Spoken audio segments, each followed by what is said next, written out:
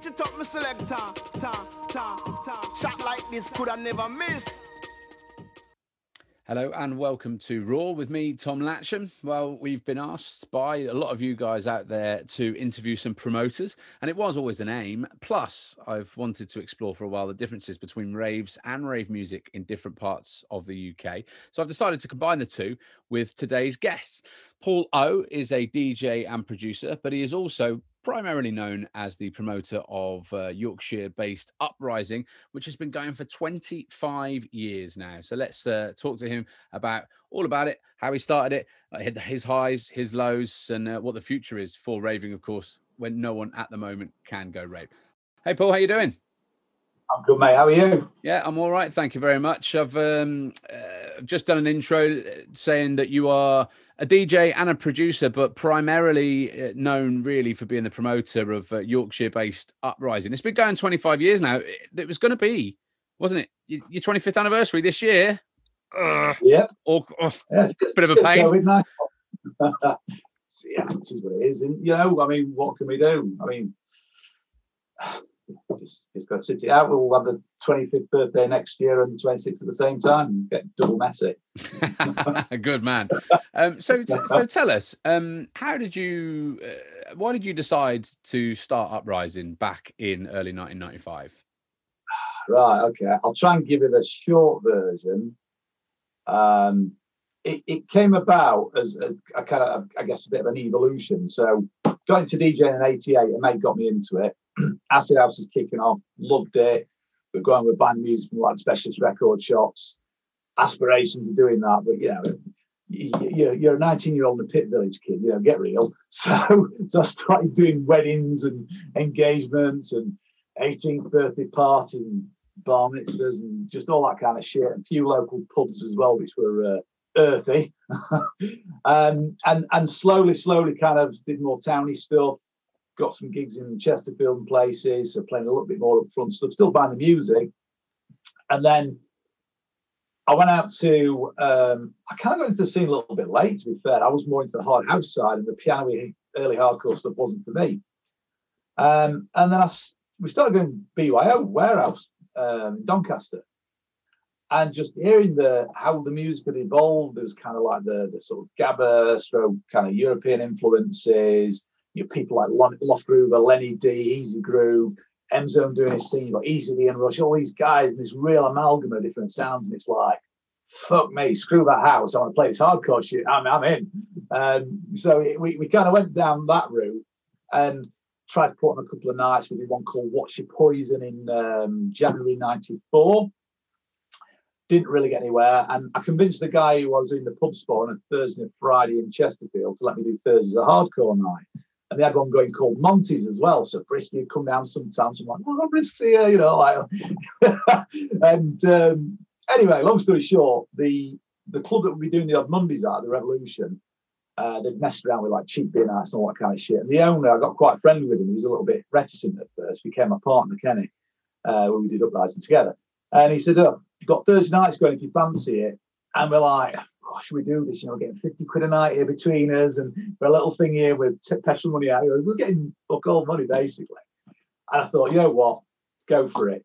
So we just thought, we'll give it a punt. We were getting 150, couple hundred people when we did a little one-off things. So I stumped up $2,000 on my credit card to pay for a load of flyers and do this and that, thinking, fucking hell, this turns out all right. 12th of January 95, 3,500 people rocked up. It's like, hallelujah. On a Thursday night in Rotherham. Well, what else is there to do on a Thursday night in Rotherham, Paul? Well, what else is there to do in Rotherham? Don't get a taxi. But yeah, we're quite blessed because in the area, you got, Gary with Vitalite running his things down in Mansfield, brilliant event. You got Donny Warehouse every Saturday, like iconic place. You got Stu Destruction doing his thing up in Howden. So there's quite a little buzz in the area, and I think because of the nature of the scene, and it really kind of suited us working class folk. So there was just a real cult following there. So maybe we just got lucky right place, right time. Yeah. And what did you hope to achieve? Did you have any grand plans for it? I'm assuming you probably didn't think you'd be here 25 years later. Absolutely not. Did not have a Scooby-Doo. Just thought, I'm going to get to play some music, like get some chicks, and It'd be really cool and get mash up at the weekend. And it absolutely surpassed expectations, even on the first night. And then the momentum that was gathered was a result of talking to other people, people like Gary, Mick Enzo, big influence helped me get started, and others. So just had no expectations, just had a dream. And so what is the secret in your mind of putting on such a successful and long running event? There's a question. I think you've got to be close to your crowd, and I think you've got to build that cult following. People talk about it and say that, and I think you've also, and this is where the likes of Warehouse and Destruction at the time did well, was because the promoters, and in our case, resident DJs as well, we were genuinely into the music. We loved it. We were going out and living it. We were proper music geeks, and we're party heads as well. So I think those factors came together because we go to nights, we knew what made good nights, bad nights. We knew the DJs, the MCs that were doing it. So I think that baked into that DNA and that real love for the music was probably key.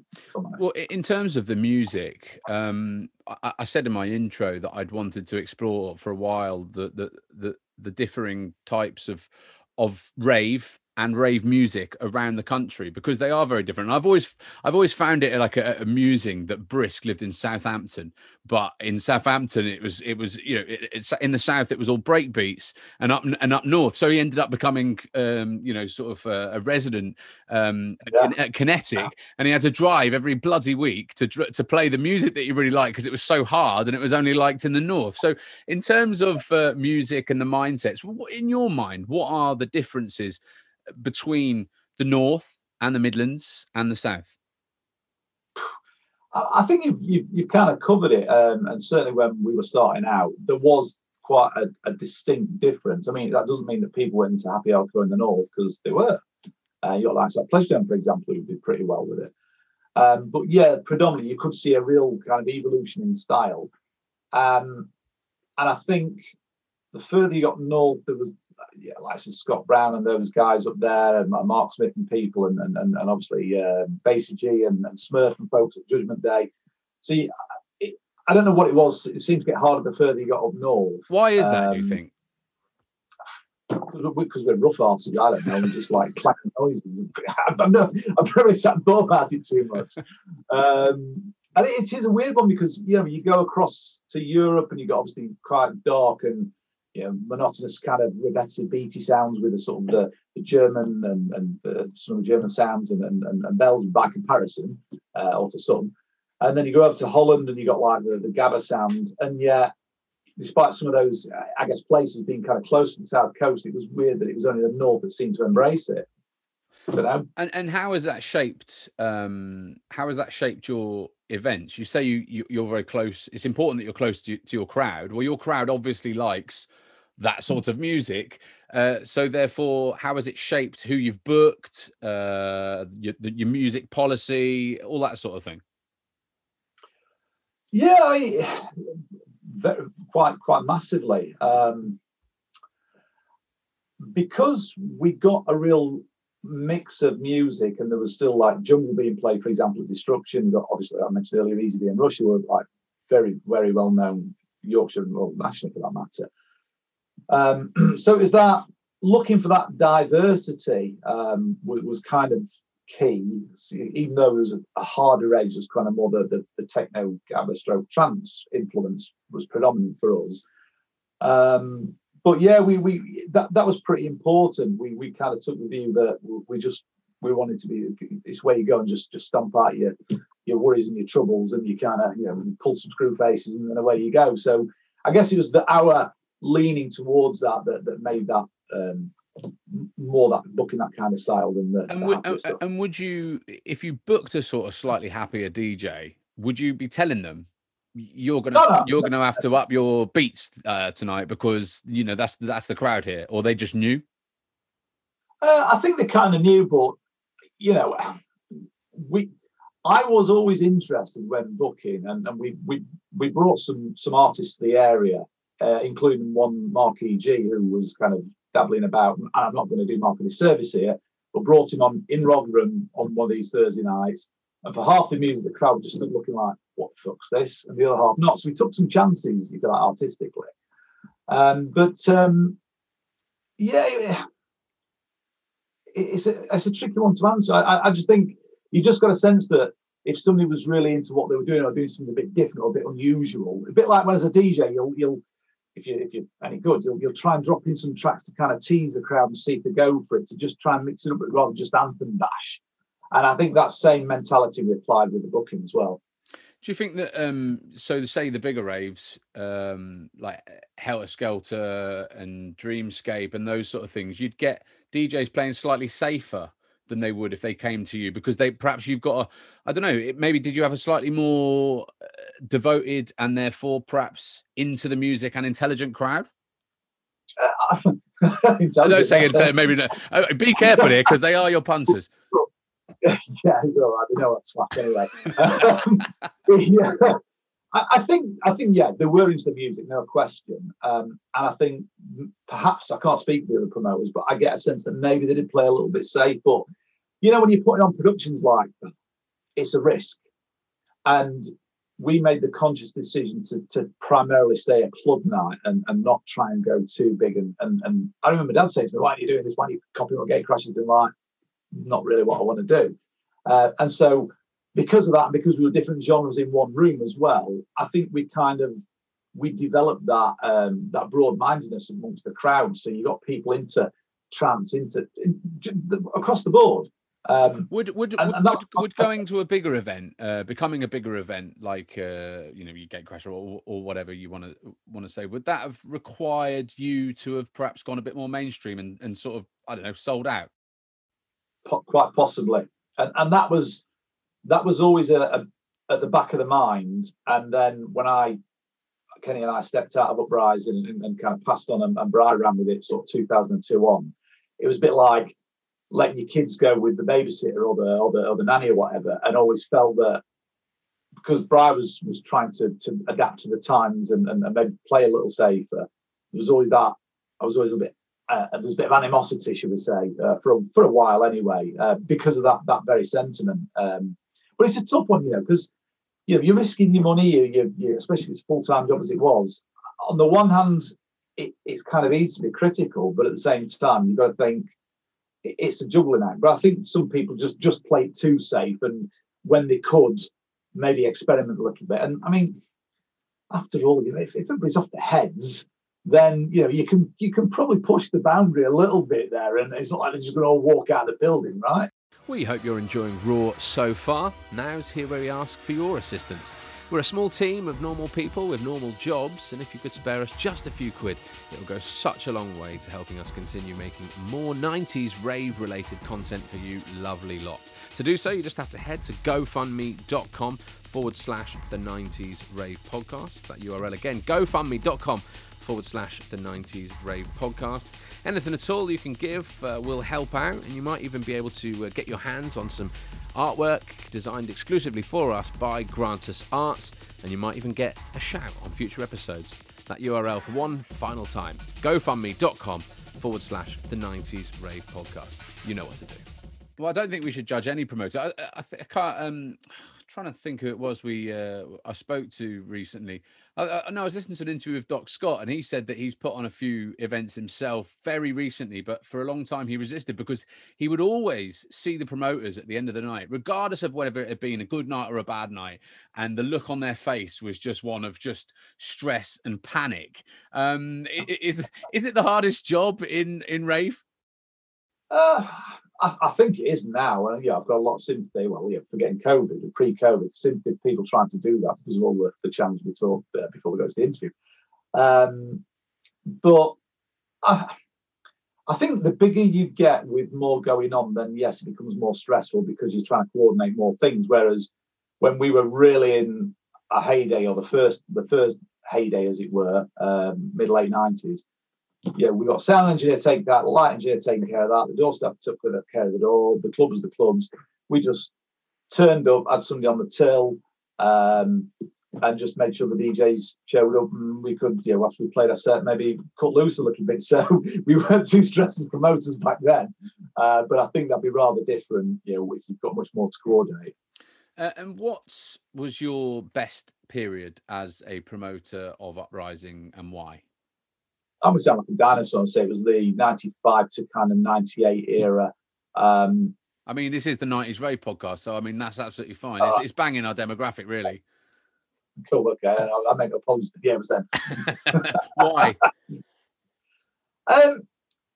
I generally think that although there was an element of DJ culture, there was a lot of people making music who wanted to make music, and there were still people buying records. I mean, we went out to one of these history events they had at Magna, where they brought like some of the old house DJs and stuff, and the guy was organising it.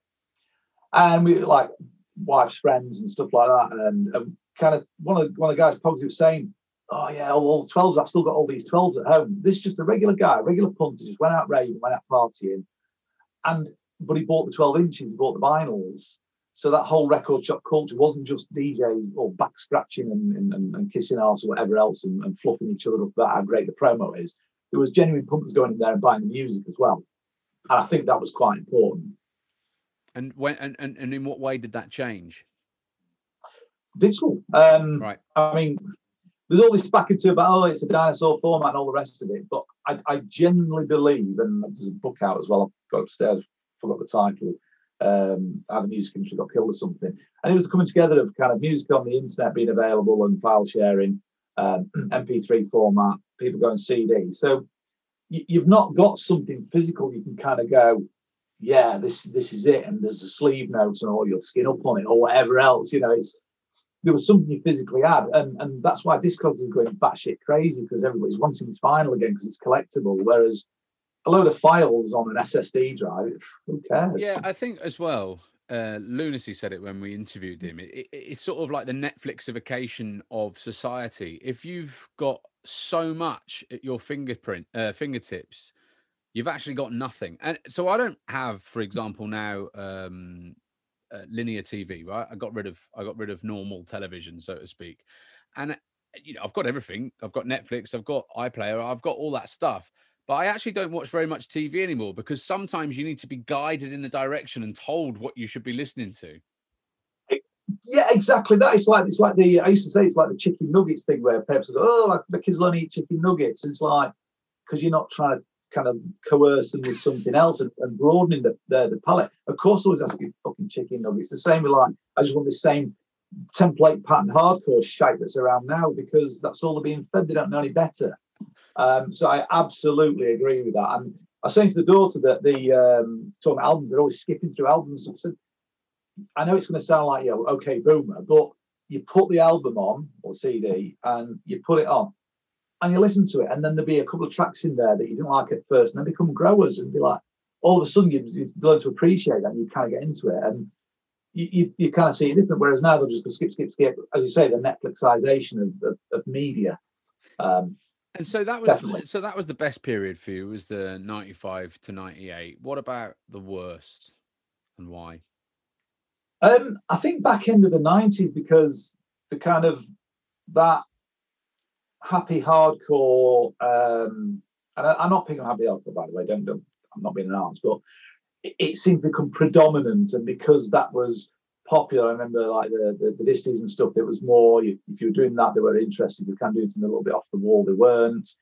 And the overuse, that kind of 4/4 kick drum on the happy stuff, and it just became almost very templated, and people, I could visibly see the numbers diminishing at Uprising, and there are other things that happened which we'll come on to as well a little later on if you like, but it absolutely tanked into the 90s. And the funny thing was, there was a meeting amongst all promoters and luminaries of the industry. I can remember we drove down to, I think it was Northampton or something, and there's ourselves, me and Kenny, there's and one of the other residents, Glover, there's Stu from Destruction, I think Gary was there, Bunter was there, a whole bunch of kind of different folk, like, what can we do to kind of fix this? Because everybody could see visibly things are starting to dip off, and like, you need to mix it up, guys. And we got props for what we're doing. Yeah, thanks everybody, that's great. But we're one event. There has to be a joined up effort and none of this clickiness. And I think that kind of not monoculous word I'm looking for, that little kind of click, as it were, and just giving each other dubs and stuff. It was actually strangling, I think, that creativity. It was like they were choking themselves to death. And I actually joked and said then, you know, if you don't sort it out, guys, I'll see you on the dole queue in a few years. And okay, not everybody has been, but somebody actually referred to that comment only the other week online. Oh, really? Well, yeah. When was this? When was this meeting? Because we interviewed Force and Styles recently, and they told us that there was a meeting at Slam and Vinyl HQ in Enfield, where it was more of a DJ meeting with you know, your usual your obvious suspects. Whoever was on that lineup in 1999, you know all the DJs. They named Brisk and I think Psy and people like that were there.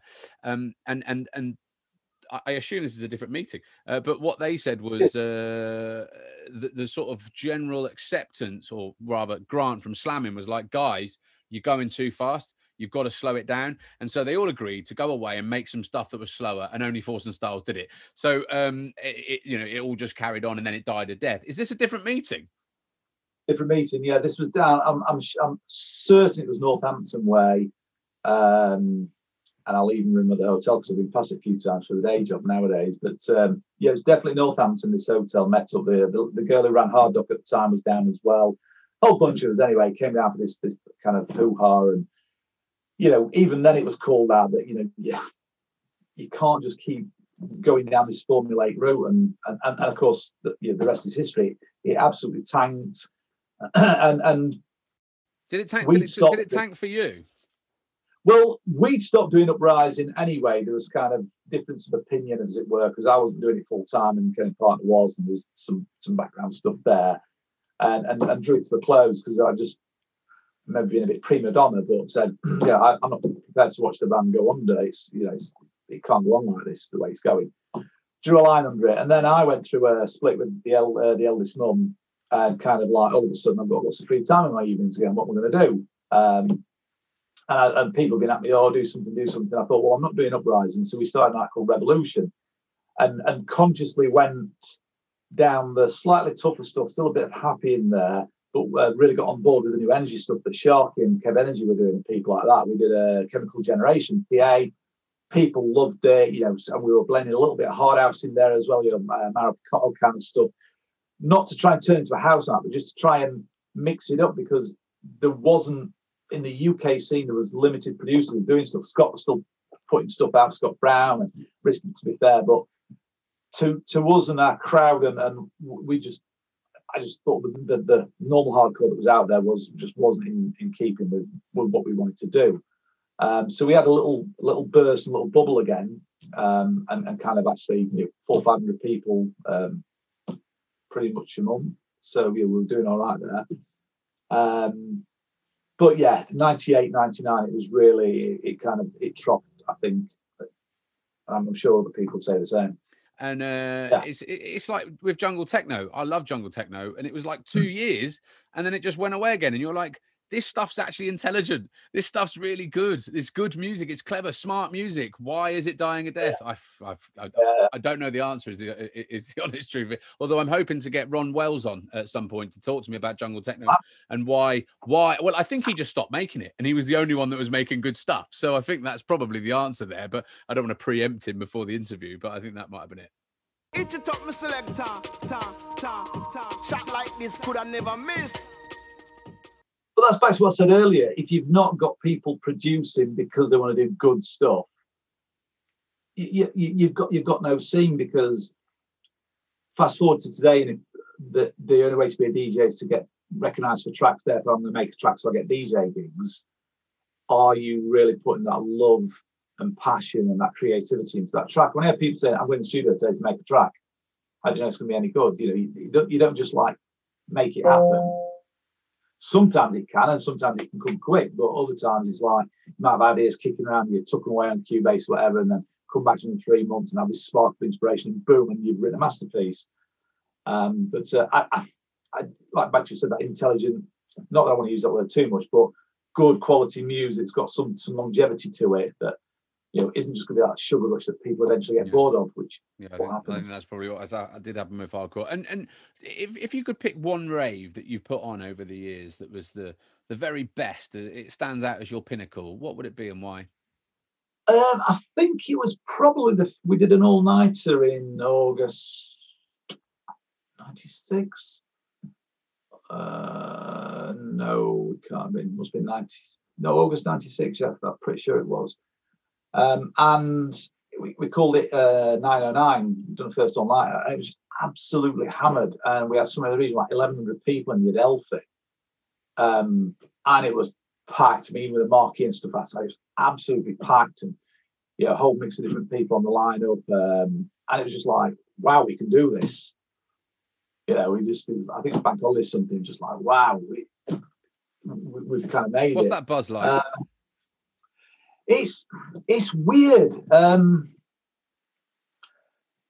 There is a real energy about like a load of people in the club just going fucking nuts for tunes, and you're like, whether you're playing it yourself, as I was playing stuff like this, the Death Chant stuff, whatever, or you got M Zone dropping some like fresh trance, or Kenny dropping his really kind of the deeper sort of housey trance stuff, or just watching that crowd going nuts and watching that jock work in that crowd, and just the whole place was electric.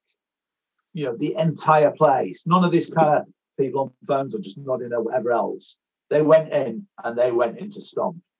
And just you can't describe that. And it's quite funny when it's like guys who work for me now, early 20s, and they're kind of going out, and one or two got onto what I was doing. In fact, I saw Chris Unknown actually within the day job. That's another story. And they're laughing about the old rave videos. I said, yeah, number one, we didn't care about campgrounds back then, guys. But number two, we went, we partied. That was what we did. We didn't worry about Insta pictures or anything like that. And I think, do you think that'll ever come back? Because I mean, social media appears that it might well be here to stay now, and that is a big problem. Camera phones are certainly not going anywhere, are they? But do you think that those days will be lost, or rather, very, very much more rare, I suppose? Yeah, but I always live in hope, and this is one of the reasons I've kind of hung around a bit like a bad smell, in that there's going to be another youth kind of music culture movement. I'd say the last big one was the rave scene, or maybe, I don't know, the grime scene, you could say, as more recently. But there hasn't really, I've not really seen that kind of movement. And I think, although there might be, social media and cameras, I think, will still get in the way, because I don't think young people nowadays are as necessarily predisposed to just going out and getting wrecked. But I don't know, because I'm not one. Boring bastards. Which have you had any raves that just bombs? Yeah, I mean, we did a Halloween uprising 3 or 4 years ago. Brought me a fight across. I think the club didn't help, and that were tanked. We did old school revival night called Recycle a few years ago, and we struggled with that one. A couple of 300 people in. You don't always have it your own way, and I think for a while, even when I did Revolution and some others, we kind of, you get into that almost not quite arrogance, but you just think, it's just going to be like when we've done an uprising, and then actually only 300 come through the door, and you've got to go and grab some more cash. It's like and that knocks that overconfidence a little bit, and you realise that you've got to work for this and earn those punters, because it's a different set of punters that's coming through now, and you've got to make sure you're tapping into those guys like you were the original one. How have you changed if you have, the approach to your raves now that there are a different generation of ravers coming through the door? That's a good question. So Bright Top Groove took over in 2002. As I say, I kind of quite a difference of viewpoint in terms of kind of musical direction. And we kind of came back together in 2013, kind of been at me a few times. He just said, I want it to be like it was again. I think he'd come to realise that, yes, we've done some collabs with Kieran Keys, and that guy puts on some big events, and he's going to have to do bigger and better things. And although I don't agree with the musical direction of what he does, I've got to look at the guy and say, fair play. But I think for us, it was almost kind of getting back to basics. How can we maintain the spirit of the original events and what made it special, but try and evolve musically? So what we tried to do then intersperse the old school, to some criticism from some of the new promoters who are trying to get along, but then bring in a couple of names or bringing people we know are still doing new music and mixing it up a little bit just to try and keep a foot in either camp. But it's tough. It's a lot tougher now.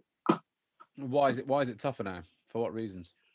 I think because you'll get our era of ravers, the 90s ravers, as it were, kind of coming along, and they'll only come once a while because we've all got grown-up stuff to do, right? We've all got mortgages and kids and responsibilities, and we don't want to get mashed up on a Saturday night because we'll be hanging out of our asses on a Monday and the rest, and the Tuesday and the Wednesday.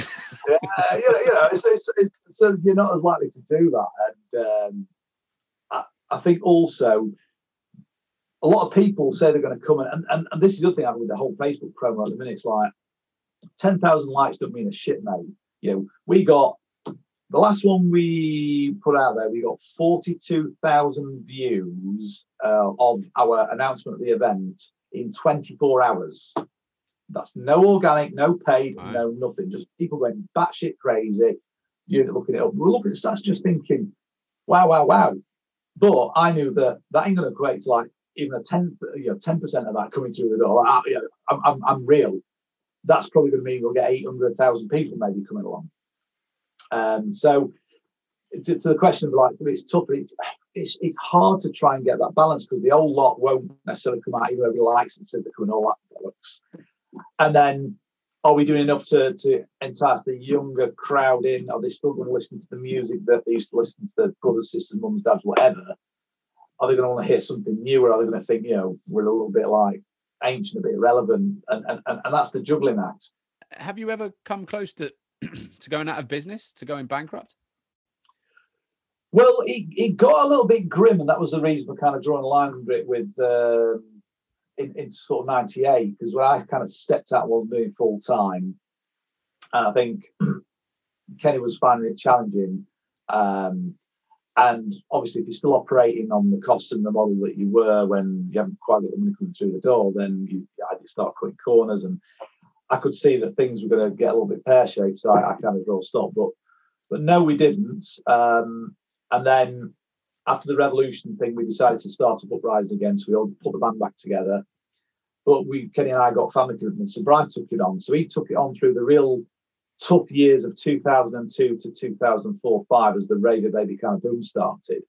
And he had to work hard for that, to his credit. So I don't think quite bankrupt, but he certainly had to earn his money, that's for sure. And what's been your lowest point as a promoter?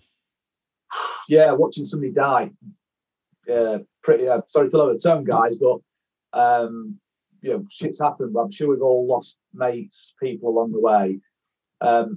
This girl actually used to come. I actually trained because when I was a tech guy before the DJing took off. She was one of the students on the IT training that I did, so I knew all her friends and everything else. Took a bad turn in the club, thought she was coming okay. She wanted to go back home and stuff, so went back to see if she was okay. Went back to the club, wrapped up the night, thought we'll go back and check and make sure she's still okay. Went back, and she'd obviously body had shut down. By the sounds of things, she took way too much speed and stuff, and she was probably dead by the time it was in the body in the first place.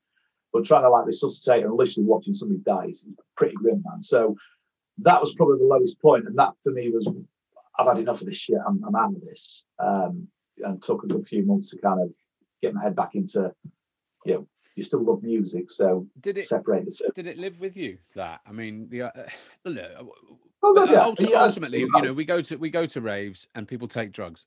That happens, and unfortunately, when people do change the chemicals in their body, they are sometimes prone to this sort of thing happening. So it's clearly not your fault, but it was at your event. Yeah. It was at your event.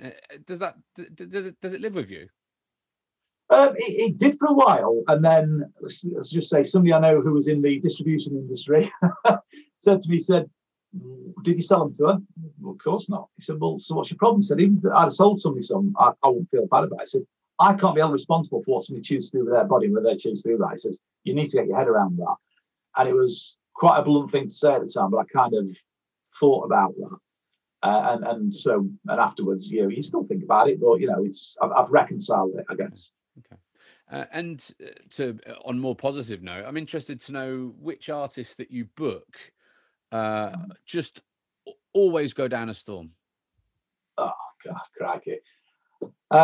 Mark E.G., I think because obviously we discovered him, that'd be doing a guy a disservice, but because we kind of brought him along and introduced him to Mickey Enzo, and then he got introduced to the Warehouse and stuff like that, it's become a firm favourite kind of locally, and obviously he's gone nationally to do fantastic things. Another music geek, and he's just, I mean, he's still smashing records with his and doing daft shit like that, but you know, the guy loves his music. You can't fail to not like what he's doing. Brisky, I've got a lot of time for it. I mean, he was a hero, so it was a little bit like kind of like fandom when it was first booking and stuff, and we sort of stay mates now. He comes and sees us when he comes over here and so on. Scott Brown was always, you know, great value. Scott, just top drawer, and he's good. Cy was always good for us. You know, we've had him just recently as well. I mean, again, absolutely top drawer. But I mean, there's loads really. Oh, fucking hell, Lomas was brilliant. I mean, he's dropped off the face of the earth, and we. Here's one of the listeners. Asked Lomas about the time he come and had beers with us at Uprising, and then found out that there wasn't just beer in the beers, and it was like a scene out of Twin Towns watching try and get his car out of the car park, and we're just like, how we fucked him up. Clarkey, another good one. I produce. I mean, I could go on, but yeah, in terms of always delivering, Brisky definitely, Scott Brown, Cy, Mark E.G., Emzone as well, local hero, always delivers. Does it help that they're good guys as well? Like, who are the best ones? Like, who are the dream to deal with? Yeah, all those guys, they're normal, they're down to earth. You can deal with them. You know, even to this day, you know, when the fees are on stratospheric, the kind of the fair and all the rest of it, and yeah, just dead nice guys. So yeah, that's probably part of it, to be fair. And which artists just didn't do it, fell flat? Oh dear me. I'm trying to think of it. I booked Paul Elstack once, and I thought he was just an arrogant twat. And I've heard that. You're not the first person I've heard that. I just, you know, like you, it was kind of not quite hero, but oh yeah, it's really cool. And then just booked him, just thought, cunt. So that one out. Not a massive fan of some of the happier guys, just because it just always felt a little bit false. And you know, you have, let's just say, somebody whose name begins with D, you book them and they just wouldn't turn up. And the rumor was that they were. For anyone listening on podcast, my face is a thinking face. I'm trying to think who begins with a D. Maybe towards the Northampton direction. And didn't turn up for the event, and it's just like, why the fuck's that? And obviously they must have booked a load of gigs, allegedly, that's what the assertion was, and just thought, fuck, it can't be asked to drive to Sheffield, I'll make my money tonight. And just like, nah, yeah, that's not the way we roll. No, it's disrespectful. It's disrespectful, isn't it? It's disrespectful to you as a promoter, but it's also disrespectful to people who've paid the ticket money to go and see. Absolutely right. Yeah, I'm always big on that. You know, we're charging people, and saying we're putting something on, we damn well want to give them what they paid for. So I have a real issue with that. And then the other one, who famous prima donna, who got spanked and put on his arse on stage in front of 800 punters, was a certain MC Storm. Oh, did he? Yeah. Was it the biggest? Was it the biggest cheer you've ever had? That one? Oh, mate, I tell you. Tell us this. Come on, tell us this story, Paul. Come on, you can't now not tell us this story. So, and there's a certain poetic justice there, although it came before rather than afterwards. But obviously, Storm used to be putting up the sign, and I think you could fairly safely say, had it not been for the sign riding his coattails, it wouldn't be where he was. There, I said it. And he'd come along, and he'd obviously come, and we wouldn't normally book other people's MCs. And I know there's a lot of negativity around our MCs, so we don't shut up. Yeah, all right, yeah. But I didn't say anything. Although, by the way, I have sent you my questions, and this is the next question. But carry on. Yeah. We'll get to that. So he comes and he like, so MC just rolling. Okay, yeah, fair enough. You're not booked. All right, we'll give you like chat a little bit. And my kid brother actually that was at MC, and you know, not one of the big names like the guys, but just steady away. Tap Storm like, yeah, come on, pass my back. Storm's like, yeah, gives it one of them, and then JD Walker went up to him and he like gives it one of them. So JD's a feisty bastard, and my kid brother's you wouldn't think it to look at him, but you wouldn't want to tangle with him. And long story short, he gave it one, and Storm come back, started getting lippy. Bam! Spanked him straight on his arse. Went crashing down behind me. I looked around. I just looked at him, and he had this look in his face like he was going to get up. And I just thought, please don't get up. Please don't get up. He'll kill you. And then he just sort of scowled and slid off and crawled out the stage door. Oh, really? Each it up, my selector. Shot like this could I never miss. What I find interesting about the hardcore scene and even the jungle and drum and bass scene, although it is much bigger now, and they are genuinely bona fide international stars, some of these guys. You're not David Guetta, guys. Like, I mean, you are performing. Have you?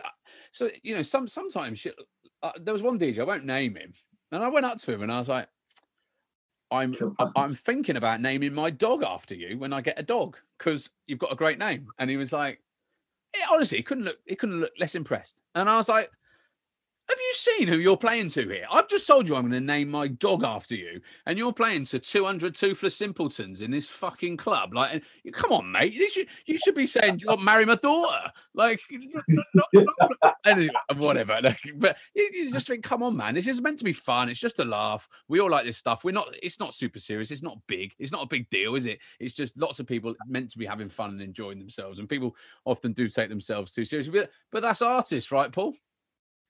Well, yeah, but I suppose that's maybe why we've not been that successful, because we've not took ourselves too seriously. But then equally, that's probably why we've got the longevity, because, yeah, I'm good for pissing up rising. I'll be stood there just a sneaking crap, mind my own business.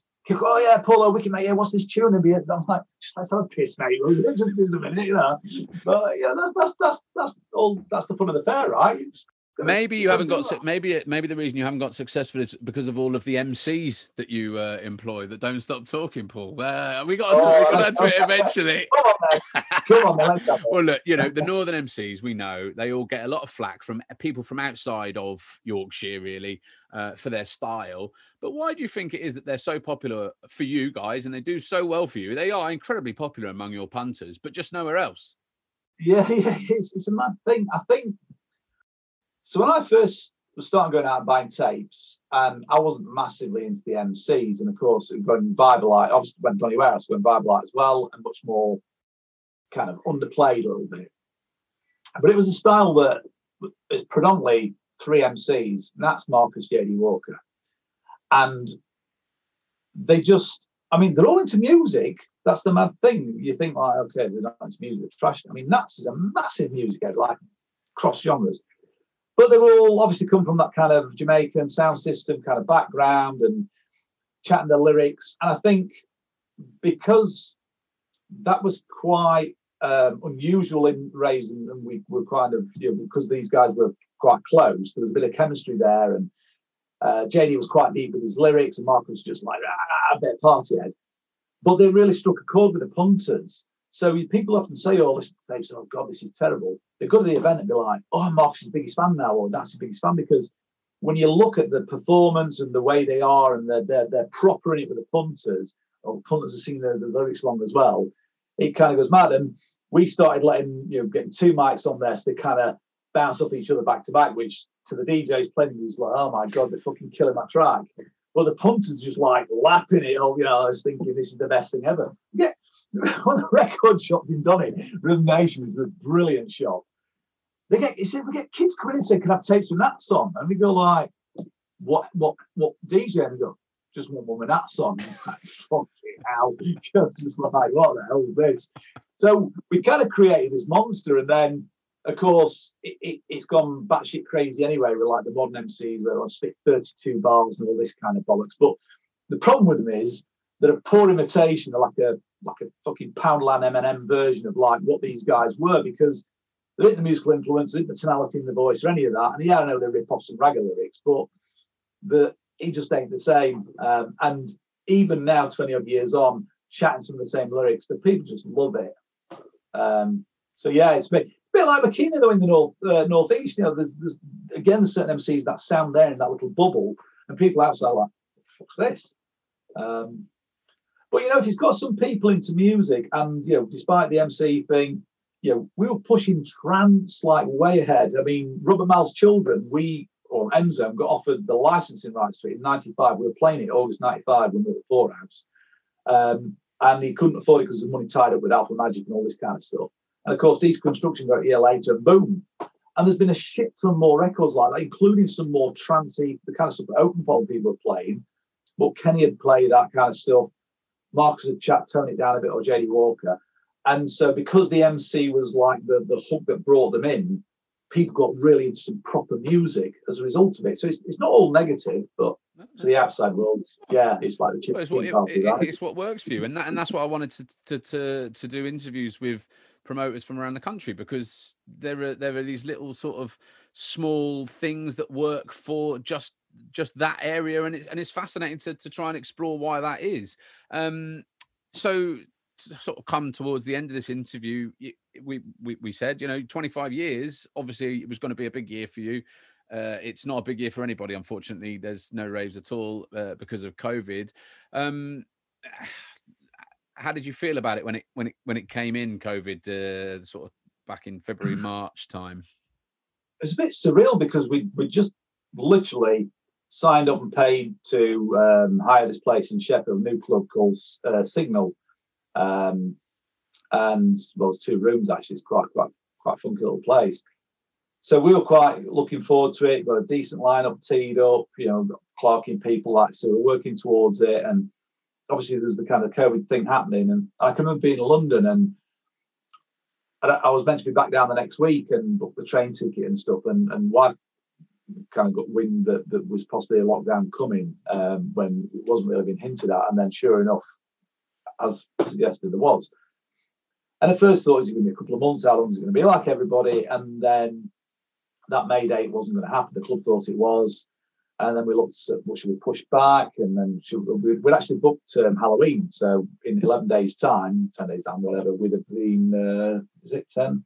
10 days' time, we'd have been Friday the 30th. We'd have been doing it then. And I said, as things went on, this ain't happening. And not only is it not happening this year, it's going to be well into next year, because I've seen some of these events kind of being put on with tables and stuff like that, but we're not that kind of event, where 700-800 people in a room, up close and personal, pulling screw faces, dripping with sweat, and stomping it out, leaving holes in the dance floor. So that's just like a COVID nightmare, right?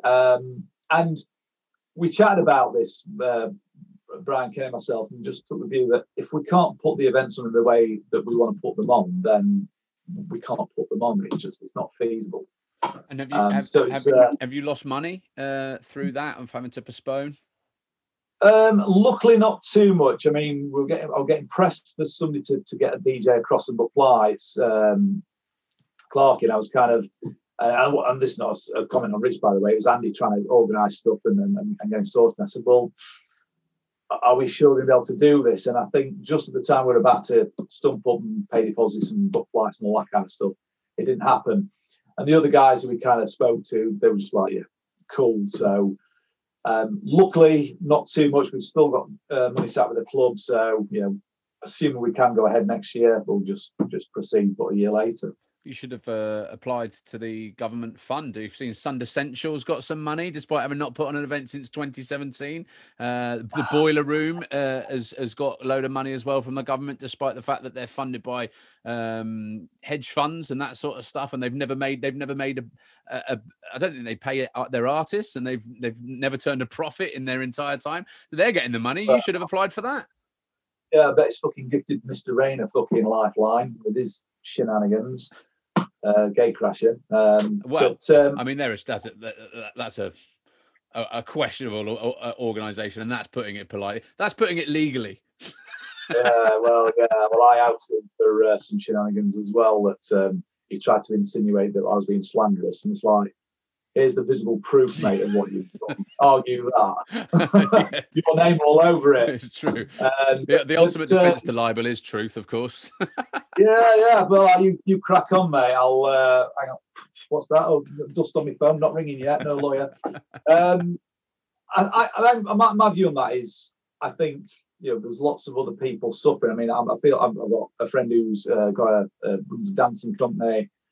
Obviously, the artists and people who I know are still doing this full time, they're struggling, and fucking retrain bollocks. I mean, seriously, I think what they should do, instead of, as you pointed out, propping up these clubs that on the face of it are legitimate businesses and can blag it, maybe look at some way of helping people who are typically just sole traders, one man band, whatever, artists, and how to help them, because they're screwed. I mean, I was chatting with Andy Bowler, and he's had no work, he's had nothing. All the guy's done is for 25 years is been in the music scene. Where's his help? So clubs, I wouldn't even dream of doing anything like that. Just takes the piss, and they should fucking hang their heads. What do you view then as a promoter as the future of raving post-COVID? You're asking a guy who's turned 50 a year or so ago what I think the future of raving is. Are you serious? You're looking good on it, mate. I tell you, them teeth are absolutely sparkling white. They're not, mate. They're in fact, the wife said you need to go and have looks at it again. Like, yeah, not just don't come out looking like a fridge. But I really don't know. I mean, for a while, it's like I've tried to keep a hand in the music and think I'm still got a hand there. So I've got a sense of what I think people might want to hear. But I've kind of, I'm old Ned. I'm going around the back of the fields now to pasture, and then one day, sorry, Ned. I think unless there is a marked change in either the kind of transmission and the going away, COVID, or vaccine, T-cell, whatever the hell they come up with, I'm struggling to see how you're going to be able to get lots of people in close quarters like that in raving as we knew it. And even in the more modern kind of, maybe the outdoor festivals they can, because it's probably a little bit more plausible. Maybe that's the way it'll go, which is how it's seeming to go anyway. It's the boom towns or the big events over in Europe and the like, DEFCONs, etc. that maybe the ones to survive. But again, if it crushes and kills the small, niche clubs where the next producer or Clarkey or Brisk or whomever might come up who's producing music, because they haven't got that initial stepping stone to kind of build and grow and how to grow themselves. Where's it going to come from? Where's that innovation going to come from? And ultimately, it's about people making weird sounding, funky, cool music to play to a little dark, dingy room full of people who are into weird, funky music. You might want to get a little bit wobbly, and that's how all good things start, right? I mean, I think we should start promoting that. That's the future. Me and you, Paul, we're going to promote small, weird, wonky events. I think that's the future. Obviously, this question is slightly. This next question is slightly clouded by COVID, and so if you can put COVID to one side, I know it's difficult to do so, but what advice would you have for would-be promoters? One piece of advice. Wow. I think you have to be into your crowd. The Facebook promo and stuff like that's great, and socials great, but there's no commitment. There's no emotional commitment or anything else. You can click like on any old dog shit, right? I mean, you can pretend you've had lots of likes when you've. I know. Loads of people have clicked on this podcast, and it's a load of dog shit. So that's proof in the pudding, mate. Yeah, well, your ratings are about to go downhill, mate.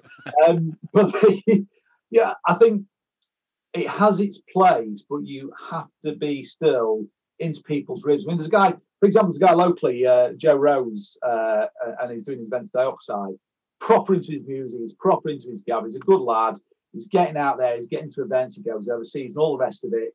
He's in the ribs. He's proper in the thick of it. He's not just doing the social stuff. He's getting himself about as well. And I think you've got to do that. I mean, Ollie Thumper, who you obviously know, who's been doing his thing and actually keeping it down, he's got his little niche crowd that he did, same as he did with the music stuff he was doing back in the day with the freeform. You've got to find that little grassroots kind of following crowd and build that, and really build that, and not just you can't just throw it out there and it will come kind of thing. I'll put it on Facebook, because even if you put a stonking lineup on, as I've seen a couple of events doing, and then people can go, who are they? And they've got no kind of credibility track record, and will it be shit? And then, they go and burn a load of money, or people don't get paid, and there's a load of backlash and all the rest of it. Whereas the ones that start and slowly build that following, including some of the old school methods, I think that's the way I'd go. And you've got to be into music. You're not the performer yourself, the artist yourself. You've really got to be into that music and have that clear view on direction and have that thumb on the pulse. Okay. And we asked this question. It's the final question. We ask it to everybody that we interview. If you could choose one person from the 90s rave scene for us to interview, who would you like to hear us interview and why? Oh, I mean, you've had Chris Lunacy. I mean, he's a top guy. Is Chris. Promoter, I'd say if you can track down Gary Vibelite. A lot of respect for Gary. A lot of influence. Steer me on that. DJs, if you can get hold of the Shark, then I think he'd be great for him to get on board. Well, did you see recently that he was in the papers? Not been very well. So I mean, that would be fascinating to explore too. Yeah, I mean, I've got a lot of time for John. Mick Emzone, I mean, he's in my opinion, one of the unsung heroes of the rave scene. The guy brought the best Dutch DJs to Donny Warehouse. I mean, we were blessed when he was kind of like in the background helping promote that. The trance influence that he brought along as well. Some of the people who wrote what's tried to do UK 44 records. I mean, the guy's a fucking legend. So I'd say get Mick on board. Really nice guy. Sharky. Yeah, I'm trying to think it would be good fun. It would just be completely off the rails. But I think probably John the Shark is probably about one of those ones there. I think that's probably right. Well, if I can say, Paul, you've been one of those people who's been slightly off the rails, but in the most fantastic way. I've really enjoyed this last hour. It's been one of my favourite interviews so far. The first promoter we've ever done, and also just so frank and honest and fun and interesting. So thank you so much for your time. I really appreciate it. Thank you, mate. And I wish you as well the very best with the 25th/26th anniversary, or maybe 27th, whenever it happens. I wish you the best with it. Well, hopefully it's hips and school work and stuff. Then I'll be getting pensionable by the time we can party. Well, hopefully as well there'll be an invite extended to me as well, because I've never been to Uprising, and I'd absolutely love to. I've heard so many good things. Mate, you're on the list. You're on the list. Good man. Tell me how shit the MCs are then, or you can tell them, and then we'll. I might not. I might keep it to myself this time. Yeah.